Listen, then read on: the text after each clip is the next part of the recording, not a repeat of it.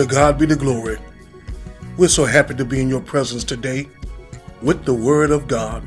And we don't take this lightly, but we thank God for this opportunity to share and to talk and to encourage and to remind us about how good God is. My name is Pastor Isaac Hammond from Neely at 1755 Thomas Deplin, Baton Rouge, Louisiana, 70802. And we're a church that we love to reach out and to encourage and to tell the story about how good God truly is. And we hope that this word can bless you and sustain you and put you in remembrance of the favor of God in your life. We invite you to join us on Facebook and YouTube under Neely Church Ministries. There is a word for us coming out of Ezekiel, the 16th chapter.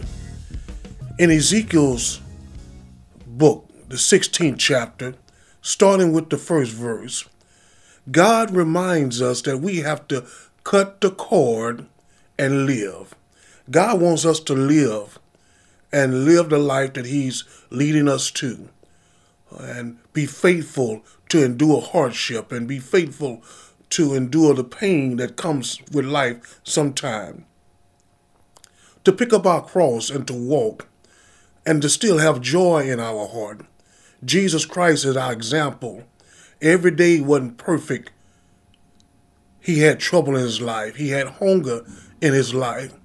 He had trials and tribulation that came forth in his life. But he was a praying man, and he stayed faithful unto God and gave God the glory.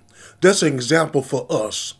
Even though Jesus was betrayed, talked about, and lied on, he kept the faith and said, "Not my will, but Father, let your will in heaven be done." And that should be our same attitude as people of God, as we still are going through a new year. This is the first month of 2022.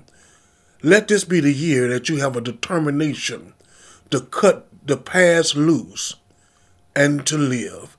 In Ezekiel 16th chapter, starting with the first verse, God tells us through Ezekiel, he says, "And again the word of the Lord came unto me, saying, Son of man, cause Jerusalem to know her abomination." In other words, God wanted Ezekiel to remind the people of Jerusalem how much trouble they had gotten into. We oftentimes want God to do this for us. We want a blessing today. We want a blessing to this evening. We want a blessing tomorrow. And sometimes God has to put us in a situation because we've been some bad children. Sometime when we were growing up, and I was growing up, I had to be put in the corner because I cut up a little bit too much. Or I had to go to my room because I was causing too many problems in the house. And that's the same way we are in the eyes of God. We're His children. And sometimes He has to put us in quiet time and rest time and a place where we can calm down and get over our little issue. But our problem, we don't want to stay there too long. How good would our parents have been if we got in trouble and soon they sent us to our room or sent us to the corner? 1 minute later, they would say, "All right, you can come back out." We never would have learned our lesson of how to act and how to treat each other and how to love our parents and how to work as a family if every time we got sent to quiet time or sent to the corner, sent to the room, 30 seconds later, our father and mother or whoever raised us will let us go. And sometimes we have to go to a quiet zone, a quiet time to our room with God.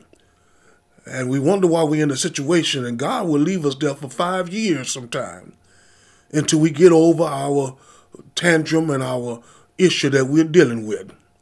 Because how can we walk for God if we got some issues that we cannot control? And so God is telling Ezekiel, remind them that they have a whole lot of abominations in their life. Tell Jerusalem what they're going through is just their punishment for what they've done.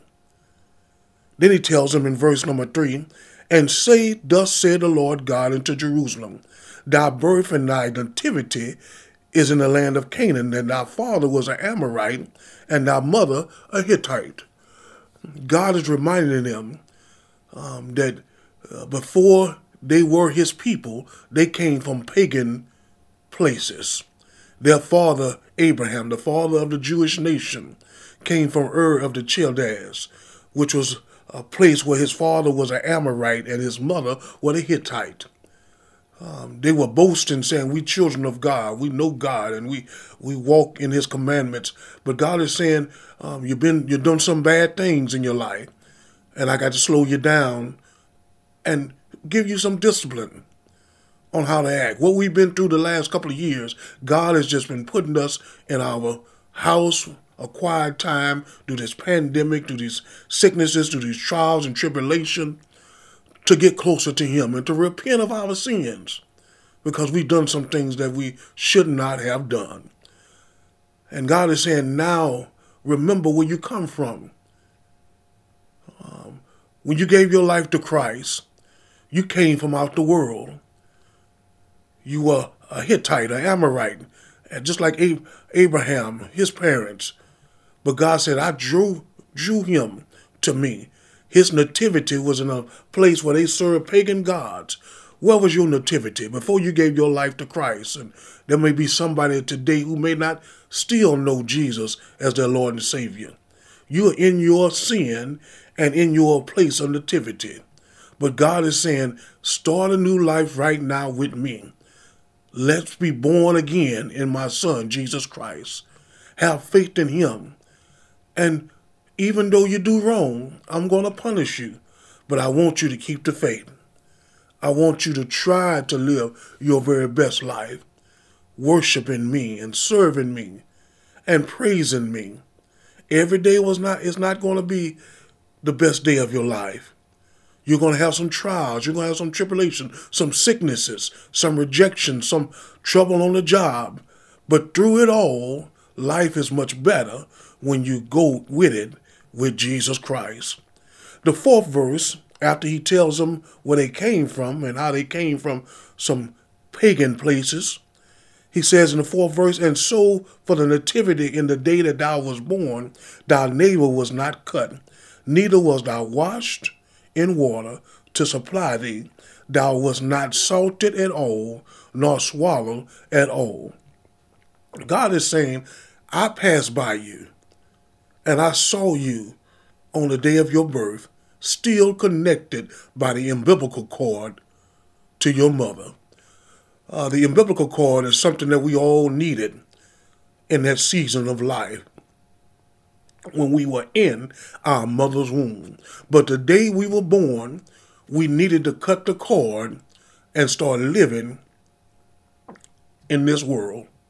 We were no longer connected to the umbilical cord. And what gave us life at that time can now give you death if you don't let it go. If you don't cut that cord that the child has connected to his mother, he will get infected and die. It was good when he was in the womb because he ate what the mother ate. He was nourished by the substance of the mother. He was blessed by what the mother had, and it sustained him in that course of life. But as time changes, his season change, and he no longer is in the womb. Now he's out in the world, and he has to get that cord cut and let it fall off, because what was giving him life in the past will now cause him to die. And that's the same thing that we have in our life. When we give our life to Christ, we have to cut the old things away, the things that we couldn't live without in our old life. Some addictions, some things that we were accustomed to doing, some out-of-control languages, some thoughts of the flesh, and some desires to please the flesh. And all those things were your life in the past. You lived for the weekend, and you sought those things and desired those. But now as a Christian, and as you walk with God, those things will cause you to die. There should not be still a connected cord to that old sinful lifestyle. Cut the cord and let it go. And now get connected to Jesus Christ, the Son of the living God, and let him nourish you. Let him feed you with his word. And then God says, nobody washed you. So that meant the baby was still in his mother's blood. So God is saying, I sent my son Jesus to wash you with the water that sanctified you. When Jesus was on the cross and the Roman soldier pierced him in his side, the Bible tells us that blood and water came running out. Water to sanctify us and wash us, and blood to redeem us. The blood of Jesus washed us from our old sin when we came and gave our life to Christ.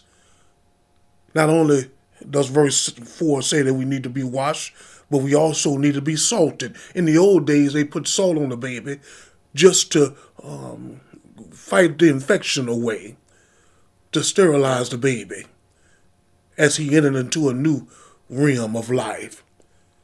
God says, nobody salted you, but he says, I've done it.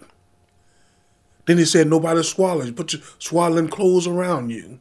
Swaddling clothes meant to put you something to wrap around the baby to keep the baby warm. You had nobody to do that. But God said, when you gave your life to me, and when you give your life, I will wrap you in swaddling clothes.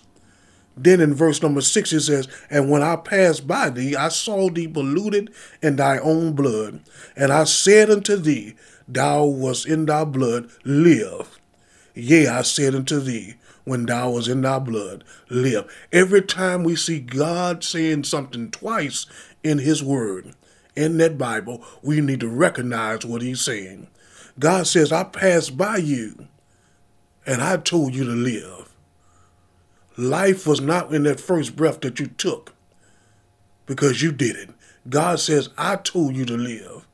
And when you give your life to Christ, you are a new creature, and behold, all things have become new. And God tells you to live again.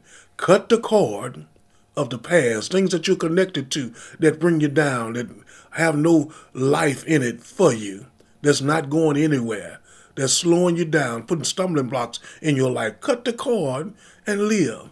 You no longer need those things to live for God. Let God use you, for he will wash you, he will salt you, and he will put you in swaddling clothes. See, the washing is the blood of Jesus and the water that sanctified you. And then the salting is the anointing of God.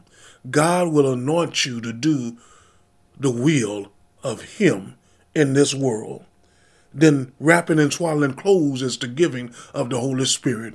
The Holy Spirit is there for you to be the best that you can be, to guide you, to lead you, to comfort you, to tell you and encourage you.